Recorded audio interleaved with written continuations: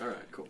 Okay, we'll let it out that faffing then. Okay, once again, Lon, man, you got to get on composing us some theme music. Oh, I do have. I was writing a song. Can I do a little bit? Go of ahead, it? do a little of it. Let's It's begin to with the this. tune of Mac the Knife. Oh, dear. And is that public domain? It doesn't matter. We're the internet. Wait, are we rolling? We're pirates on the internet. Go ahead. Oh, that fanboy reads his comics. Maybe someday he'll get laid. Okay, that's all I got. Sing it to me. But anyways. We all stop after that point and cry. All right, so once again, yes, if you're just tuning in, and you must be, this is the Fanboy Planet podcast for August 30th, 2006, coming to you from Fanboy Planet Comics at 2725 El Camino Real, Suite 105 in Santa Clara, California, 95051. That's what, 4 doors down from the Juicy Burger? And it's the only place I buy my comics. That's Lon Lopez from moreonlife.com. Are there other places to buy comics? Not that we can talk about, no. Okay. But if they'd like to sponsor us, okay, I'll think about it. There we go. Well, if you're in Los Angeles, I always say, certainly if you're in Sherman Oaks, you can go to Earth 2 Comics, run by my friend Cara D'Angelo, who's fantastic and guested on a podcast a few weeks ago. The phone number for Fanboy Planet Comics is 408-244-2683. And now, on to the meat of the show. You don't want to know about the store. You want to know who we are and what we think. So, once again, I'm Derek McCaw. I'm the editor-in-chief of Fanboy Planet. And with me is Lon Lopez from moreonlife.com. Hello, everyone. And our sound engineer and guest commentator this evening, Rick Bretschneider. Hello. And as always, My fan is here. and in the background, the manager of Fanboy Planet Comics, Steve Simonetti. Okay, he's also he's doing his own 90s, whooping. Apparently. Yeah. All right. Well, Steve's a man out of time. Yes. Ask for his special cookies. All right. So let's begin tonight. As I mentioned earlier, something struck me with horror this morning. On JimHillMedia.com, I'll name check out the website, which usually does a lot of coverage of Disney-related items, but Jim Hill felt obligated this morning to share with us that he had a picture from a toy licensing show of Marvel Babies. Now, as Lon was pointing out to me a little earlier before we started, that Fisher-Price has had a line of Marvel characters. I think they call them Marvel Buddies, not Marvel Babies. I'm not 100% sure it was Fisher-Price either, but Marvel does have a line. There is a line of it. Super team heroes, not Super Friends, because that would be DC, but it is Marvel characters because you can get like the Hulk as a construction worker. Right. I think They're Captain geared towards the Captain America's an toddler Indian, Spider-Man's a policeman, and then they all join the Navy, right? Something they all hang out at the YMCA. I was wondering where you're going with Indian. Thank you. Good. Okay. It finally came around. Took you a while. But All right, good. Yeah. Anyway, no, but they actually are doing. It's true though. There's like a Hulk construction worker, and it's kind of like they're repurposing some of their old construction toys. And I think that was Fisher-Price because only recently Mattel landed the license. And when I was down at Comic-Con, they took the press down to the vault and showed us a bunch of. No, that was Hasbro. That was Hasbro. Hasbro, yes. Hasbro has the Marvel license. And Hasbro, I believe, owns Fisher-Price. So it all makes sense now. It's all coming together. I'm sorry. Mattel has that new video game thing. But they have the DC license. And they have the DC license. There we go. It's so hard to keep straight. I'm your action figure aficionado. Oh, right, because you're single and are still allowed to buy them. Fantastic. So, yes. So we said when we get down to the vaults, there were like a baby Venom and a baby Spider-Man. It was a line of Spider-Man 3 because kids are just, kids are really going to embrace Venom as a concept. They're not going to be scared of all of that. Parents love Venom. Parents love Venom. I believe actually in the 90s they had to take one of the Venom action figures off the market because it had a very long tongue. And I have this one where you press a button and it would lick. Choking hazard. Well, maybe, or... There was another one that was a talking Venom. I have that. It says, I want to eat your brain. Oh, yeah. Die, Spider-Man. Yes. I gave that to Brian one year for Christmas, and he and Steve fought over it for weeks. Brian, of course, would be the former owner of the store when it was Remember called that? Brian's Books. The Venom, I Want to Eat Your Brain figure. Oh, I remember that, yeah. Talking action figure. It was a great action figure. That, I think, So Marvel Babies. Marvel Babies. So they had... What's going on They're with Marvel spilling out of a crib. They had Spider-Man, baby Captain America, baby Thor, a baby Spider-Girl because they keep trying to force this Spider-Girl in this child line that doesn't exist because she doesn't look like any other Spider-Girl or Spider-Woman that we have ever seen. So she has sort of the mainstream Spider-Man costume but with ponytails. Yeah. Nice. They're cute coming up, so it's odd. But I think the most frightening thing of this picture was the baby Hulk in a diaper. And, I think that's actually quite adorable. A green baby. A green baby. How functional was the Hulk? Well, again, it's a picture. I'm hoping not too functional. If they actually have a baby alive Hulk and he really wets and wets and wets and wets. So what's your take on the baby or baby Marvel? Well, I've got this problem with this whole IP thing. This concept of intellectual properties have to go from cradle to grave. I thought you were talking about IP. IP. That's what Hulk says. Hulk, IP. Hulk would never use first person pronoun. Hulk P. Hulk P. IP. No, I know P. Hulk P. But this thing that we have to get them while they're young. Well, yes, I do agree that we need to get children reading comics. I'm all for that, and writing comics that are age appropriate. I don't know if the Hulk, who they keep positioning for adults as basically a mass murderer that can't be held culpable because he's got enough power, making him a beloved children's figure.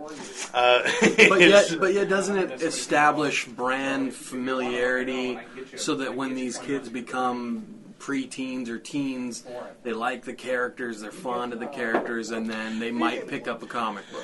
And maybe, but do you need to make them babies is, I guess, the bigger question, because, it's a question we can probably keep coming back to week after week, that certainly if you put the Hulk as he regularly appears on a kid's t-shirt, let's say for like a 3-year-old, that 3-year-old loves the Hulk. Is going to buy that shirt anyway. Is going to like the Hulk regardless. It's not about. It's like that whole Robin thing. Some people used to argue in the 40s, like, did you need a kid sidekick when really comics were popular enough without kids? Like, everybody liked Batman. Did you need to give the kids somebody to identify with in the form of Robin when... No kid really wanted to be Robin. Nobody wants to be Robin. We want to be Nightwing, because Nightwing gets a lot of action. You lost, you're but Robin. Nobody wants to be Robin. Oh, great, Tim Drake! Woo! Yeah, exactly. Oh, you get to wear the short pants. Of course, Robin's got long pants now, so that fight is never happening on playgrounds anymore. But in my day, it was a traumatic thing. Batman and Robin... was huge for what it was with, as a marketing thing, but also as, it was the buddy action kind of dynamic duo. Forgive the pun, sure, but I mean, there you go. So it basically, I think it brought that more level of, let's say, popularity to the brand. There's that name again. So we like kid sidekicks. Do we need baby sidekicks? Now, one thing in Infinite Crisis that few people realized at the time and then were horrified by is that there is a baby sidekick in the DC Universe who is now dead because he got decapitated by Superboy. Do you know who it is, Lon? The baby sidekick? The baby sidekick. Mini Bat? Member of the Teen Titans. Don't know. Wildebeest, who is a 2-year-old, but turns into a 7-foot-tall man-beast, was... Oh, God. I don't think he was actually decapitated. I think, to be fair, I think he was just ripped in half by Superboy, which is a little more palatable. But I believe his mother, Pantha, was decapitated. So... Well, I guess, way to go, Jeff Johns. Yeah, DC's going for that family. So I can see that tying back into the whole product line. Yeah, there we go. And because Wildebeest did indeed wear diapers, so it goes back to the Hulk. So there's precedent, I guess, and now I've sort of defeated my own argument. Damn it! I honestly, just to finish up on that, I think it's not a bad idea. For us hardcore fans, it's kind of, what are they doing? But I think their whole goal to keep the industry going, and we know with the internet and video games and everything else, the industry's hurting. So if they can build some kind of younger fan base that's going to be familiar with these characters, and when they grow up know who Spider-Man and Captain America and the Hulk is, because there's not always going to be a Spider-Man cartoon show. There's not always going to be something. You Spider-Man shut your mouth. Movie. Oh, okay. There always will be. Sorry, but I'm just saying. It's saying. kind of funny though, because most of the baby toys that are baby children are sold to little girls. Yes. Not boys. That's it. That makes it an interesting point. And a frightening point. We shall... and the other thing, though, too, is most parents don't want to buy their kids these violent, realistic Spider-Man toys, whatever. But if they see the cutesy little Fisher-Price Spider-Man guy, they're going to buy them, and there you go, brand recognizability, and you've got some longevity. Do they get company. Imprinted at that age? I also think there's something, especially with little boys. Every parent has a story where they don't want their child to have guns, and they bite a piece of cheese into the shape of a gun and start shooting. They hold the car up and go bang. Yes, I have been shot with several toys that were not meant to be firearms. So there you go. Now this is a good controversial topic, and I'll use this as a little check here to ask the listeners what they think. Go ahead and write in to editor@fanboyplanet.com and offer up your opinion, and we can pick this up in later. Or on the fan forums, too. Or on the fan forums. Yeah, they're still there. Nobody's talk to us, please. We're so lonely on the internet. We're so lonely. Or at least just come write bad stuff so we can yell back at you. Yeah, okay, there we go. Decide you hate Chris Garcia. That's always good for a lot of activity. That happened. I don't know who that guy is. He hasn't written in a long time. I can't believe I'm begging that guy to write. Yeah. All right, moving along. Oh. It's okay. Garcia read it anyway. So. This week in comics, as I noticed, I walked around the rack and there's nothing that really struck my attention about coming from Marvel, because of course we all know that Marvel is late, and still saying that it just doesn't make any sense to me that only that one issue of Civil War will be late. Well, if it's late because they're not going to change artists, this is issue number 4, I think, of Civil War. How is that artist supposed to suddenly draw twice as fast in half the time? I'm not even sure I did the math right on that, but I know for sure Marvel didn't do the math right on that. And what's Marvel trying to hide is what I want to know. I don't know. They have Bill James's soul in a glass sphere kept on Joe Quesada's shelf. But this is a story that's going to, I think everybody has to follow for the next few weeks, because it has been brought up among some retailers. There's some concern about how this is going to impact retailers. Warren Ellis has theorized that Marvel fans will just save their money. They'll wait until it comes out, which is all fine and good if you're just a guy who likes Marvel and you're going to buy the Marvel books when they come out. You're not going to spend it on something else like candy bars. But that's not good for the retailer. And we know a lot of retailers across the country are not doing so well. And we're talking, it's going to be a month where they were counting their sales had gone up, and they thought, they ordered according to what they thought their sales would be. And now their sales aren't going to be that way for September. So it's going to be an interesting one to talk about. But the interesting thing, though, too, sorry to cut you off, is go ahead. This wasn't Civil War supposed to be Marvel's big summer event. And now I looked at the pull list you put on the website, and issue 7 doesn't come out till January. I think it's not scheduled to ship till January. Well, I think we're all familiar with wars that claimed they were over and then went on for years. So I think the Marvel universe is far more like the real universe than we could have ever imagined. Wow. And send all your hate mail to editor@fanboyplanet.com. Although I'm sure Lon at moronlife.com would be happy to take it. I'll take a couple, yeah. Yeah, okay, you'll take a couple. Great, pass them over to me. I hope they're not on fire. Can I say one thing about Civil War real fast? Sure. I've been reading up and catching up on all the issues. Because you've had time. I've had time. And is it just me, or every issue a preachy kind of let's have our little, like in between their fights, both sides are preaching their little, but we have to stand up for what we believe, and I believe this, and I was like, this is getting really, really old, really fast.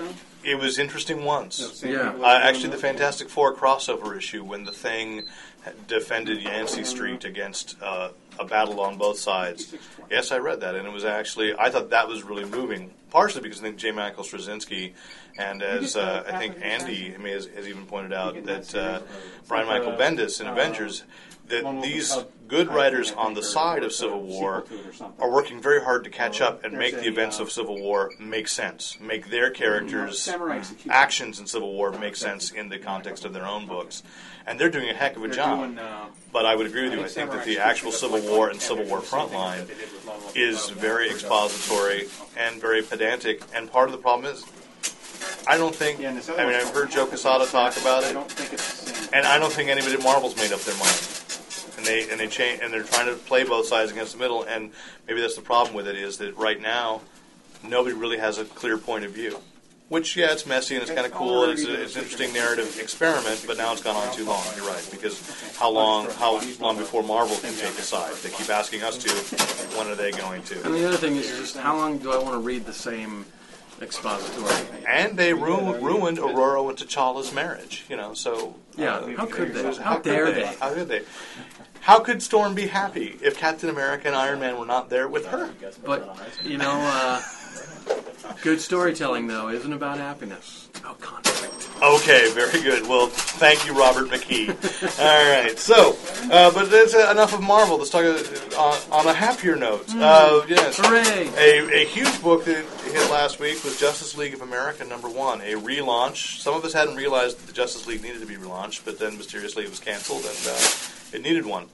How they do this like every 10 years, right? Don't they relaunch the Justice League about every? Yeah, and I see Rick's looking around. Do we have a copy of Justice League of America? There it is. Yeah, down there, Green Lantern. Rick's gone to get himself a copy because he realizes he hadn't read it yet. I didn't get it. Steve! Put it on your list. Oh, don't do that on the air. Would you like me to add it to your list, sir? See, good customer service. Yes, right there. So. Yes, Brad Meltzer returning to comics because he's, which I think is unlike Kevin Smith, doing the fair thing to his career. It takes him 2 years to write a novel, so he writes a novel, and then he commits to writing a run of comics. And the other really cool, I was reading this interview, though it pains me that Brian Michael Bendis is crossing over and doing journalism on WizardUniverse.com. He's doing a heck of a great job, and he's doing a series of interviews with creators that he likes. So I was reading last night Brad Meltzer's interview with Brian Michael Bendis, or vice versa, Brian Michael Bendis' interview with Brad Meltzer, and pointed out the interesting thing that Brad Meltzer has already finished writing his run. So no matter what the fan response is, he knows his story is done. It's in a vacuum, which is kind of a cool thing. Did he do the same with Identity Crisis too, or? Yeah, okay. Yeah. So that's good. I think it's a really cool thing. They don't release an issue until he's completely done. So again, you're avoiding the Kevin Smith syndrome. You can't wait. You just have a cliffhanger that lasts 3 years. But in all fairness, does Meltzer have a budding film career and other projects pulling him away like Kevin Smith does? No, he's got more focus, is what I'm saying. He says he's going to write a novel. He, 2 years ago, had... was it 2 years ago, or just last season on the WB, had Jack and Bobby? I think it was 2 seasons ago now. Little story? The TV show Jack and Bobby. Okay. Diane. Sorry. Jack and Diane, maybe that was there too, I don't know. Okay. Jack and Jackie. Yeah, that show Jack and Bobby he created. Someone else's name was above the title as a producer, but he knew he was getting that made, and he took that shot. And he said that there's plenty of other. He's had opportunities to go to Hollywood, but no, right now he'd like to be a best-selling novelist and a best-selling comic book writer. Well, you've actually read it, so just give us apply for the job. Yeah, you can just apply for the job. Apparently, it also helps to have pictures of Judd Winnick naked. I think, but that's who doesn't have pictures of Judd Winnick naked. Isn't the internet I actually don't. Yeah, yeah. All right, but we can Photoshop them at editor@fanboyplanet.com. Send in your Judd Winnick nude photos. Oh no! And I thought Judd liked me, and now it's all over. Okay, we've just totally blown it. He's into that. Yeah, there we go. I did read Justice League of America, and my review is up on the web. I thought it's interesting because I'm a big Red Tornado fan, and Brad Meltzer clearly. This is where our controversy. Lon wrote me last night about my age because of my mentioning the first Justice League of America issue I ever had was one in which Jon Stewart first joined the League. Emmy winner Jon Stewart. Not Emmy winner Jon Stewart, the other one. Different one? One with an H in the John. Oh, okay. And but that's because yes, he had to fill in for Hal because Hal had slipped on the John and hit his head on the toilet, and the ring put him in a healing thing and went off and found Jon Stewart. And then Jon Stewart didn't appear again for like 10 years, but that was weird. And what was on the cover? Santa Claus, face down, dead in the snow. Who killed Santa Claus? He might not have been in the snow. He was because I recall from the story it was actually that Batman and Superman were going to pick a mall Santa up to go to an orphanage and deliver presents, and it was going to be this cool thing. But we all know how reliable mall Santas but are. The present, there was a present that had been sent to Santa, and it blew up. and killed Santa. And so who killed Santa? They tracked it to this special Christmas episode. Yes, to this tenement. Nothing says Noel like homicide. Wow. It was the key. The key was dying for the first time. So it was like my first exposure to Justice League, and it was like, oh, this really cool key. This great sense of backstory. I didn't need to see the backstory. I just needed to know there was one, and it was cool, which I think comics could probably take a page for them. Now it's like that had me hooked. I was totally involved, and every single member of the Justice League got killed in a death trap, or apparently got killed in a death trap. It all happened off screen, and then the Phantom Stranger came and rescued them all. And there's Deadman. And what's with this? I'm looking at Deadman, and there was just that relaunch that doesn't have this Deadman in it. Right. Yeah, there you go. You've got a Vertigo Universe Deadman going on, so it's a new version of Deadman, and then in more collapsing Justice League of America is Deadman. And the Vertigo Universe still stays separate, so let's not get too panicked there. But Deadman does make an appearance in Justice League of America #1, or does he? All right, so that's all I can say at this point. Yes, but it's pretty good. Although there is a lot of sitting around and talking, and Superman, Batman, and Wonder Woman. Well, see, that was my problem with. We didn't get to this the last time we did. What Justice League Zero was just one of those where it had a lot of premise, but it was a lot of.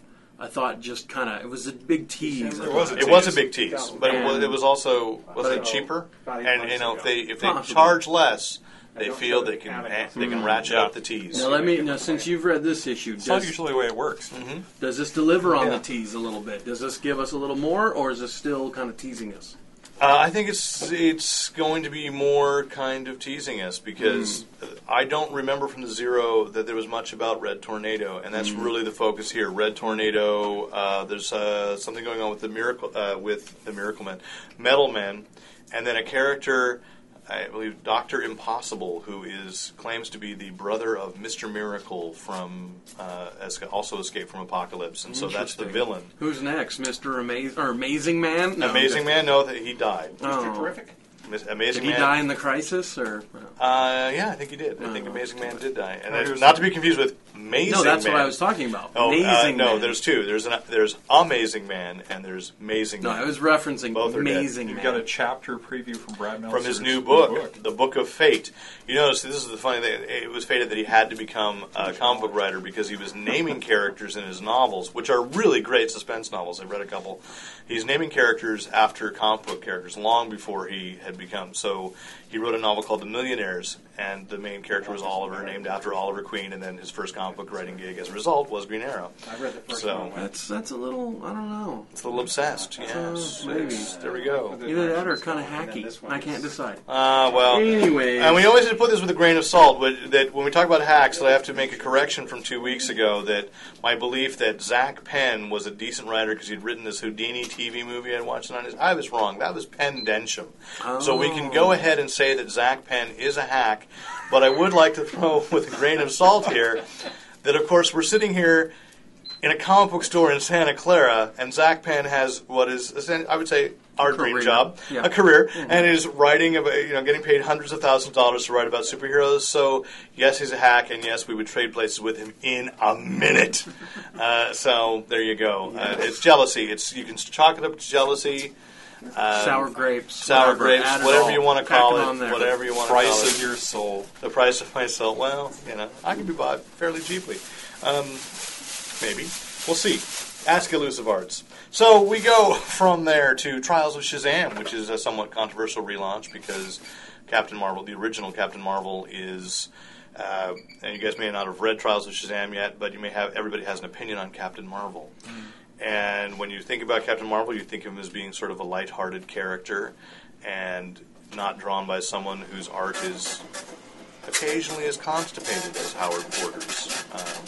He's kind of edgy. I like the style Howard Porter has adopted for this book, but it's very different than his work on JLA, to kind of segue back there.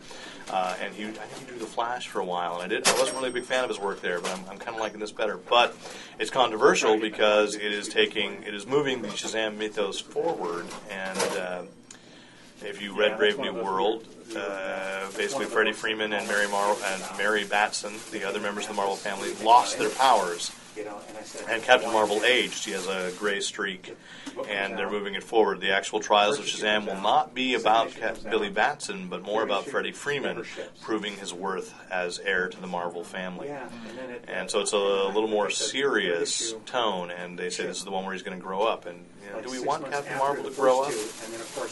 If he doesn't grow up, then he's only the two-dimensional character, which is the boy turning into the man, saving the day. Show's over. So I mean, after that, I mean, how many relaunches have they tried to do with Captain Marvel that have just not really gone anywhere? So I mean, maybe it's time.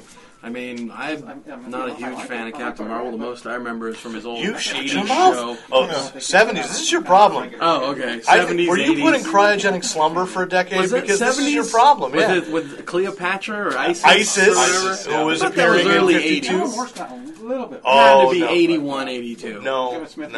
Okay. It was 73. Wow, that far? They did a relaunch in the 80s, because I remember. You may have watched repeats on a Maybe. TV Land or something. No, I remember on NBC they had a Captain Marvel show, because they even promoted it inside the comic books. It was like the Shazam show. There was there was a brief animated one from Filmation, which I think was part of Captain Cool and the Cons, maybe. Maybe, I don't remember. The Shazam something Power Hour show. Maybe, that's. And it was but I'm just animated saying, one. If you don't push the character forward, where does he go? I mean, you can only tell so many stories of the young boy turning into the man, and but I mean, we want to push him forward as, what is it, the world's mightiest mortal. You know what I mean? And I don't think that's been explored really. Are you pushing him forward because he's so far back?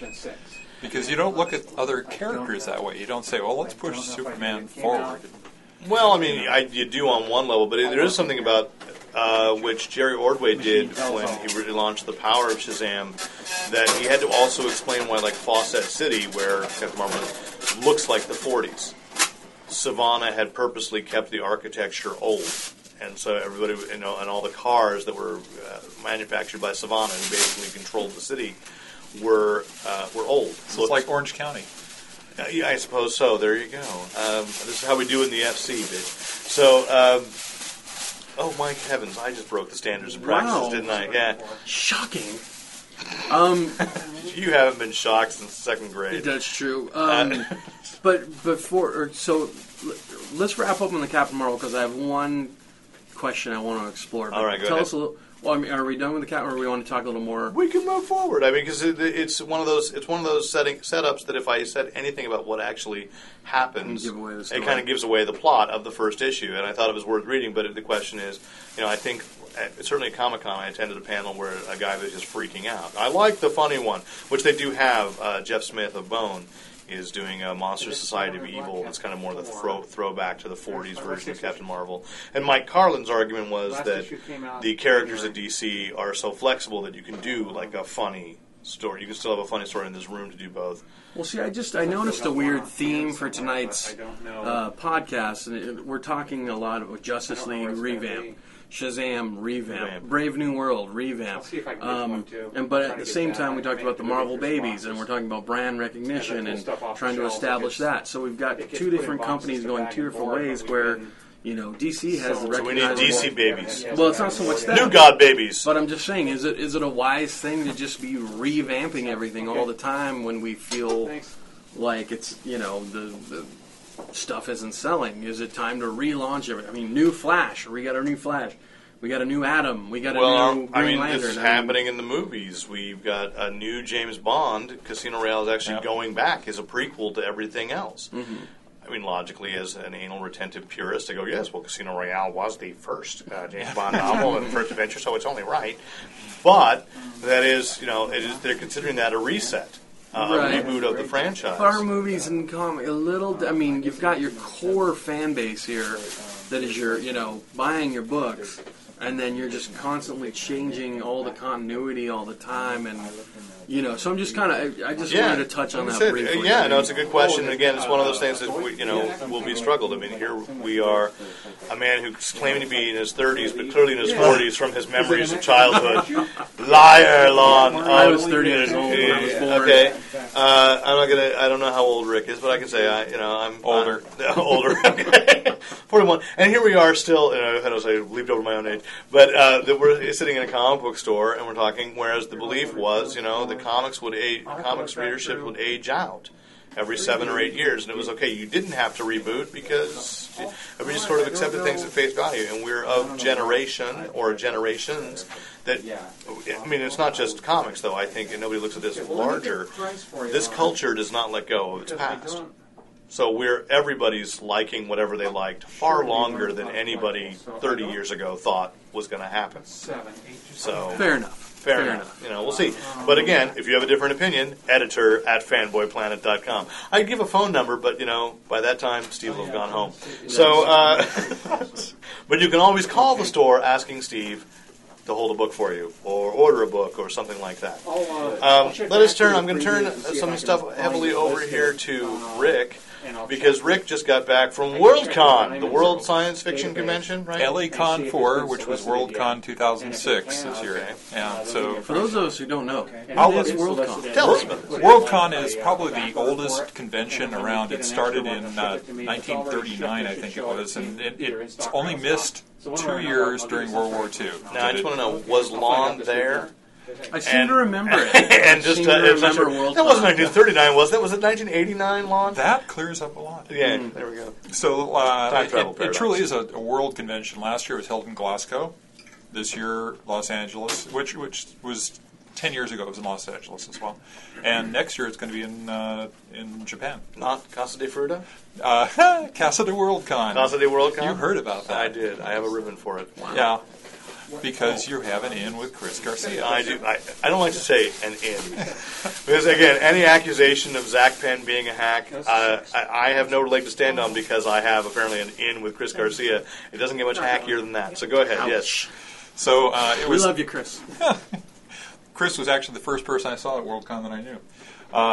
So this year, Anaheim Convention Center in Southern California, and it was the 23rd through 27th. So it was probably, of the conventions I've attended, it was probably the most packed with things to do from end to end. We got there on Wednesday, and you go to a convention on the first day, and you're thinking, okay, this will be like maybe a couple of things in the evening. It started right in the morning, went on through. There was just tons of programming. So, it's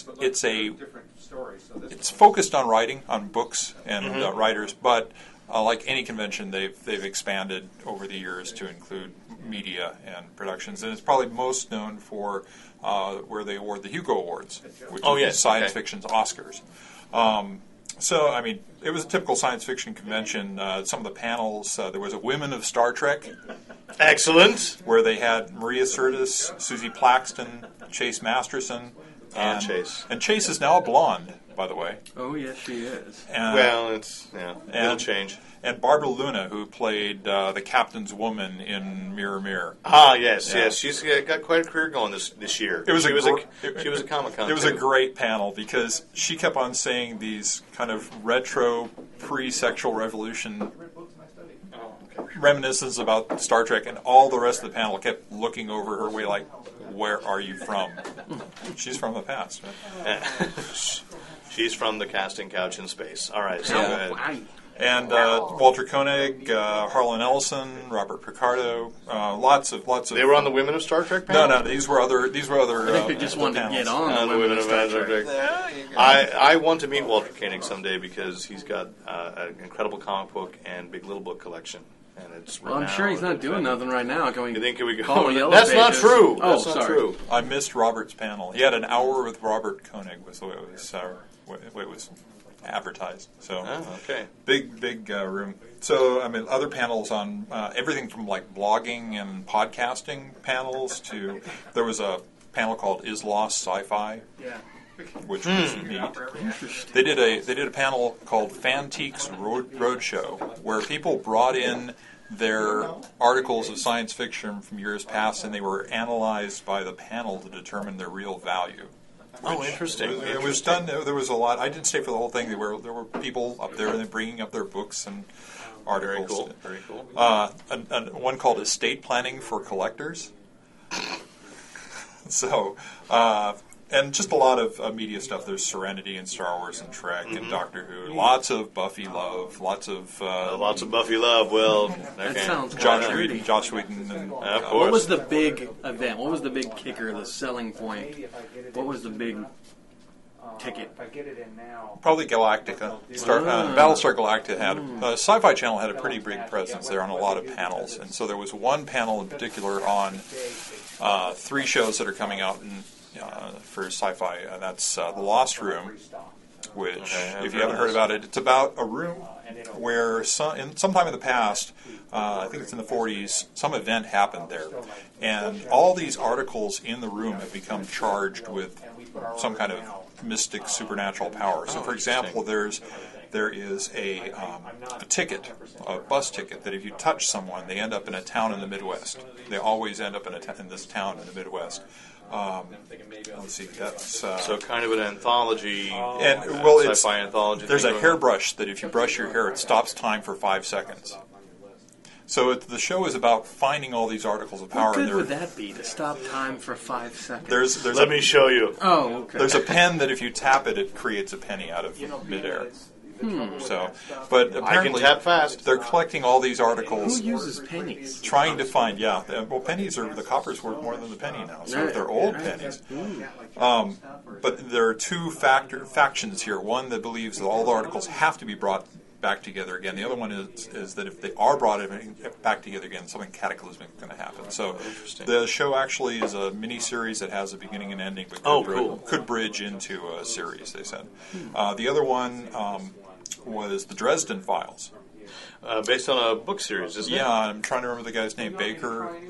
Jim Butcher? Yeah, I think that's right. I think there are like 8 books in the series, and it's basically a magician or wizard who hires out to the police for tough cases. And they showed a clip from it. Looked pretty good. I've actually started reading the books myself, so. But that looks pretty hot. Any names in any of these shows that you recognized? Not on either one of those. Okay. But then they talked about Battlestar Galactica, and there were 2 panels. Hot for Galactica. Oh right man, now. Galactica. I've really got to watch this show. So there's 2 things about Galactica before the Galactica season is actually starts. a different show they're going to be doing. But anyway, Galactica? Yes. Okay. On the WB. All right, go ahead. So there is no WB. Oh. Ron Moore, who's the heart of Galactica and Star Trek lineage, was there with most of the writers and the Sci-Fi Channel executive, and they basically, it was an interesting panel because you're going to hear a lot of rumors, and a lot of them because they were joking around with the audience. And sci-fi fans sometimes are not the most metaphorical of people. Probably the worst one was someone in the audience asked Ron, because of his Star Trek background, if there would ever be any crossovers between Galactica and Star Trek. And one of the writers was going on about how it was going to happen and what was going to happen. And it was like, this is what slash fiction's for. Okay, go ahead. yeah. So, but coming up on Galactica before the beginning of season 3, there are 2 things. There's an episode called The Story So Far that comes out before the season, which recaps the first 2 seasons for people who haven't seen the show already.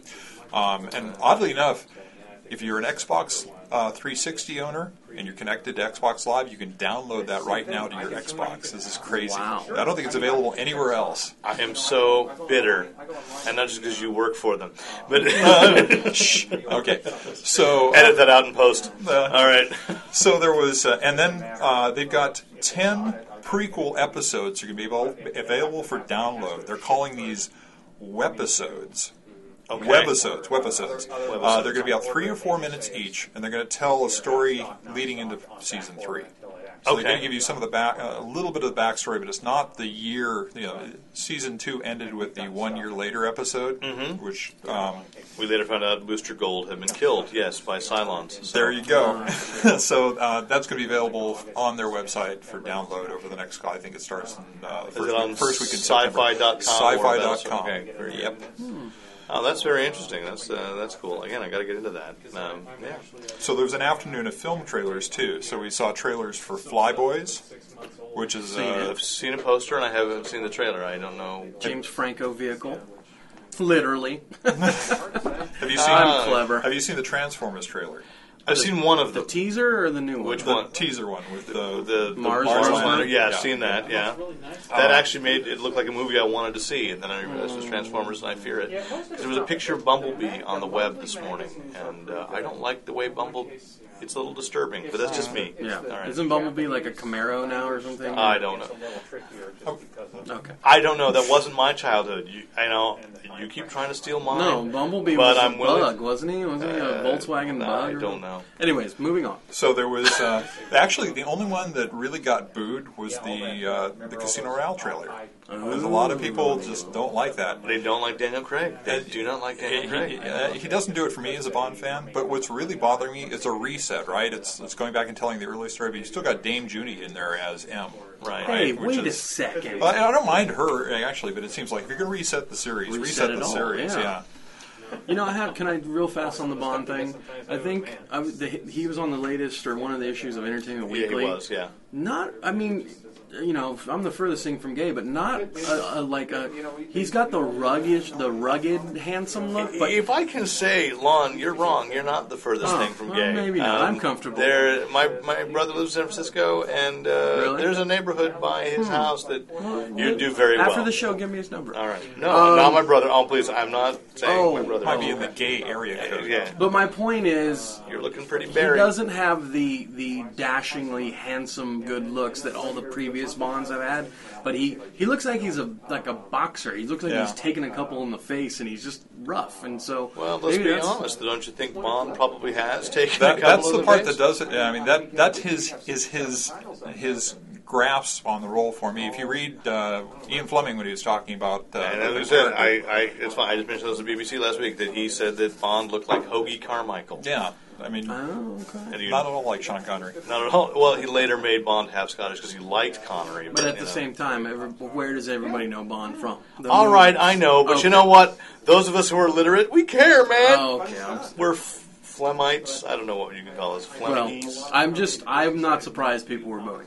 All right. But, however, I will say that I haven't really seen the trailers, but I've heard what they're putting into the movie, and it sounds like it's going to be a really great action, fun Bond movie. The trailer looks great until that last scene. I haven't seen the trailer. What is the at all. last scene? The last scene is him kind of sitting there, and you're expecting him to say Bond, James Bond, but he doesn't. He just kind of like stares at the camera. Well, just Well, like okay, then I Hoagie understand. Carmichael. No, Yeah. Because why would Hoagie Carmichael say Bond, James Bond? yeah, you know? you'd say Hoagie. He'd play Carmichael. Stardust. He'd play Wow. Stardust. That's Sorry. what he did. So. So the other ones that are noteworthy, the Prestige. Oh, I yes. saw the which- preview for I have that. not seen the preview for that, but I do. Really cool. Looks Yeah. It's pretty going to get good. confused with The Illusionist. But it's the closest we're ever going to get to Batman versus Wolverine. I Yeah, know, yeah. it's hot. And I mean, because Christopher Nolan just confirmed it's out October 20th, and he gave an interview. I can't remember with who. He confirmed that, and that the Dark Knight will be 2008, summer 2008. So Fantastic. he's not going to take that planned vacation. I'm thrilled. So, I mean, to wrap it up, the big thing on the, as we said, was the Hugo Awards there for the WorldCon. And Did you win? The WorldCon. No. No. But All what I wanted to win did win because they have. If you tell me Chris Garcia won, I'm just going to kill myself now. Oh, okay. I'll tell you the Chris won Garcia for story. best So beard. did you hear about Match Game? So Chris did a match game. No, he did one at Bacon. Chris was on one of the panels and he was drunk. Uh-oh. They were getting martinis delivered to the panel, and so it was a very amusing evening. Okay. But anyway, much love. It Chris. explains a lot of his typing. So, but he knows that. Zing. So, best novel, Robert Charles Wilson, who wrote Darwinia a few years ago, won for Spin, which is a novel about Earth. All of a sudden is encompassed by this shell, and time speeds up, and all of a sudden the sun's going nova. Oh, interesting. So it's how people on the planet deal with it. I haven't read the book yet. I'd freak out.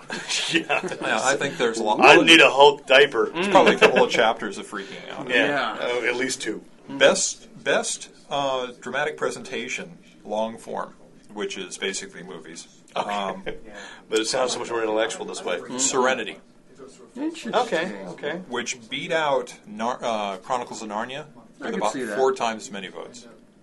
Huh. And then best dramatic presentation, short form, which is another way of saying TV.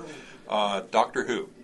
Woohoo! 2 episodes, The Empty Child and the Doctor Dances. Oh my gosh. Which were great episodes. Scared the crap out of me. Scared the crap out of them. And the great, they all live, Rose. You know. Oh, I cried. Yeah. Oh, I shouldn't say that. But I got to say also, because we're getting this at the end of September, the second season Sci-Fi is going to show.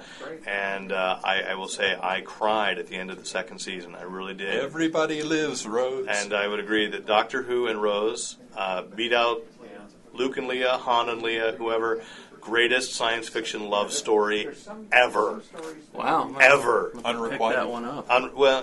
Yeah, sure, it's unrequited, but that's what makes it. Come on. Yeah. Science fiction fans, aren't we all like Cyranos? We're all, Well, now I don't have to watch it. Anyways, no. Oh, please.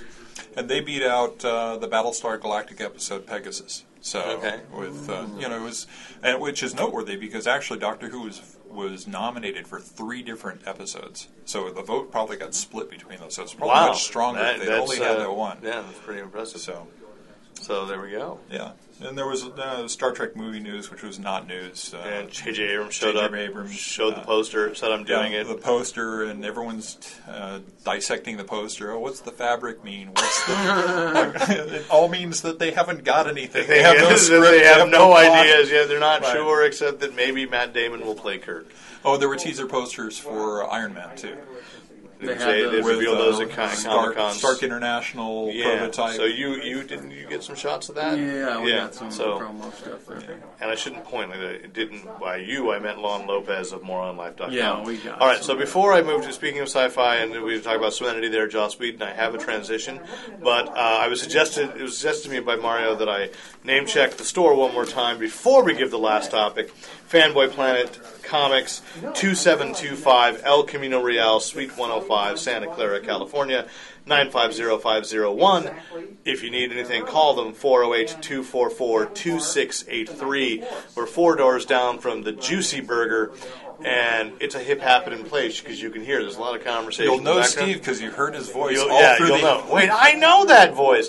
All right, so speaking of Joss Whedon. Uh-oh. Okay, here we go. Officially, last week, Joss Whedon did confirm he turned in the script Uh-oh. for Wonder Woman. Wonder Woman. Okay, so today, this morning on AOL, and it just cracks me up because, of course, I think anybody younger than Barbara Stanwyck, who I believe is dead, so that was a bad name check. Anne Margaret. Let's go with Anne Margaret because she's almost still hot, but she's in her Sophia 60s. Loren. No. Sophia Loren. Anyone younger than that has been bandied about as, is this going to be a Wonder Woman?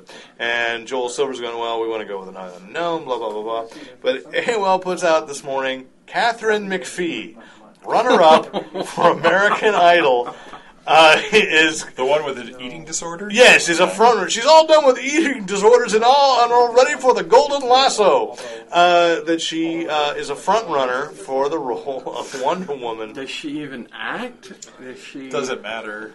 Does it? It does. Yeah, some it of does. us, but For a Whedon movie, sure. Come on. Yeah, I mean, And of course, but they said they were at least willing to say still that most people, because of the Joss Whedon connection, are thinking, and this goes back to Serenity, that Morena Baccarin has the real inside shot. Although Joss Whedon has said, I'd like to go with an unknown, but really, outside of Serenity, as unfortunately Serenity's box office proved, Morena Baccarin really is still kind of an unknown. but did you see her on Stargate? No, I don't watch Stargate. So tell me, okay. She looked great on Stargate. But I think what I'm saying is what was proven by putting these things on the big screen is that still, even as popular as Stargate is, it's still a very closed niche versus Wonder Woman. So anybody that's popular in Stargate, except maybe Richard Dean Anderson, who people still would say is MacGyver, which is watched by far more people than Stargate is watched by. So he's stuck with that. That you could pull someone out of the Sci-Fi Channel and be like they tried years ago with Jason X, which was actually like almost all the cast of Andromeda. Oh, that was the Jason in space, the Friday the 13th in outer space, and almost everybody in the spaceship that he was killing were cast members from Andromeda, and they just changed characters around, and it was. Stargate has that kind of magnetic appeal for dead series because they've got people from Andromeda. Now they've brought in people from Serenity. Almost the full cast from Farscape is now regulars on that show. Oh, there we go. So, and didn't they just cancel Stargate? They're still going to do Stargate Atlantis, but the original Stargate ends with season 10. Okay, season 10. My Season God, 10. that thing has been on 10 years. It has been on 10 years. Wow. Sci-fi recycling. So there we go. Yeah. So Marina Baccarin is still in there, and then they mentioned Nobody is talking about any Greek actresses for Wonder Woman because we just don't want to accept that she's Greek for some strange reason. But she's Greek. Was an Indian actress, and I So can't you're going to say Jennifer Gardner? Jennifer Garner. Gardner. Okay, Jennifer Garner or Jennifer Aniston. I think she's actually Greek. Maybe. No, she's too old. I'm still kind of holding out. I like Charisma Carpenter, but that's really just I do that's too. just in my But dreams. she's a little older. Yeah. too. That's just in my dreams. Yeah, because she is now. Depending on how old the She's script a MILF. maker. She is. But we don't know how old the script makes her. We don't know anything about the script. I mean, everybody is willing to trust whatever Joss Whedon says goes because certainly fans think Joss can do no wrong, and I think Astonishing X-Men has kind of proven that. That when he puts his mind to it, it's most impressive. Joss Whedon on a bad day is still better than most of what we're getting. It's kind of interesting because most of what the stuff he does is all about the dialogue between the ensemble, all the people. And so Yes. you kind of go, Wonder Woman, okay, so Steve Trevor and... Etta Candy, woo-hoo, woo-hoo. Yeah, so What's what going to kind be of her supporting interplay cast? is going to be between there. Well, I think you probably have a lot of Amazons, or Themyscirans, as they say now. Or is it going to be a big fish out of water thing where she ends up in the real world and, it's 13 going on 30 all over Yeah, again? who knows? Or if she gets set up the way that they did on the Greg Rucka run, she would have a good, logical, supportive cast of being she was an ambassador from Themyscira and had the actual embassy and the Minotaur that was the cook that hung out. Wait a minute. There was a Minotaur in Wonder Woman? Yes. If they put that in the movie, I'm going to definitely see it because huge Minotaur fan. Who isn't? I know, exactly. Thank you. We all love Minotaurs. We're wacky about the Minotaurs here. So Put there him we go. in, Joss. If you're wacky about the Minotaurs or anything we've talked about tonight, by all means, again, email at editor@fanboyplanet.com. We are so desperate for attention. I am. I'm getting good at this. I'm also not laughing at myself during as much, but I think this is very important. But if I don't laugh at me, who will? So, there we go. So that's editor@fanboyplanet.com. Or, of course, as Lana's mentioned earlier, on our message boards at fanboyplanet.com, where you can also find out all the information about the store, events that are happening here at the store in Santa Clara. And once again, this is Derek McCaw, the editor-in-chief of Fanboy Planet, and we've got Lon Lopez from moronlife.com. That's moronlife.com, who also has a great cable access show. Which I don't know if I'd call it great, but I wouldn't. I was being kind. Thank you. I was, It's good. all right. I'm overdue. I got to meet Garcia for drinks. So there we go. But last week you did the wrap up episode, the Comic-Con wrap up, which I still have to see. We sat and tried to do. Unfortunately, we gabbed a little too much, and we were over our 28 minutes. Well, anyone listening to this podcast knows that's a problem when you and I sit down, and that's okay. But I might have an uncut version released on the web or something. Oh, fantastic! We have some fantastic banter in there, but that only true fanboy geeks would appreciate. So we'll see what we do. They're listening to this; they're going to watch that. Exactly. And of course, tonight our sound engineer and guest commentator Rick Brett Schneider. We're very grateful for his continued participation and his report from WorldCon. That was very cool. So thank you, Rick. Thank you. And we didn't get Steve on directly. I mean, he's been here in like a low hum through the whole thing, sort of like feedback that we couldn't get rid of. But there I'll he give is. you some feedback. Okay, so that was Steve Simonetti. Please come and ask for him by name and his cookies. And so there we go. Signing out until next time. Fanboy Planet. All right, thanks.